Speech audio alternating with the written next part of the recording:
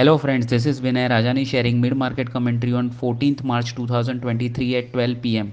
Nifty opened slightly up by 6 odd points at 17,160.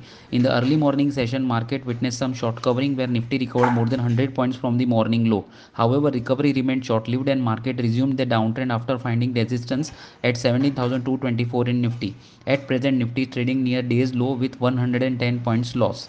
Breadth of the market is negative with 1:3 advance decline ratio in NSE. Larsen, BPCL, Hero MotoCorp, Coal India, and IndusInd Bank are the stocks which are trading in green today. While Adani Enterprise, Adani Power, Ambuja Cement, Adani Ports, and Tech Mahindra are major losers from high turnover stocks.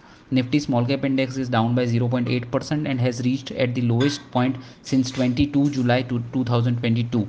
Short term support for the Nifty is seen at 17,000 odd levels. Resistances for the Nifty are seen at 17,123 and 17,224 for the intraday.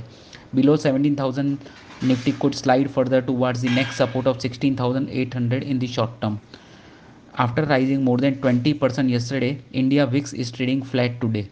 Dow future is currently trading with 36 points gain. Thank you everyone.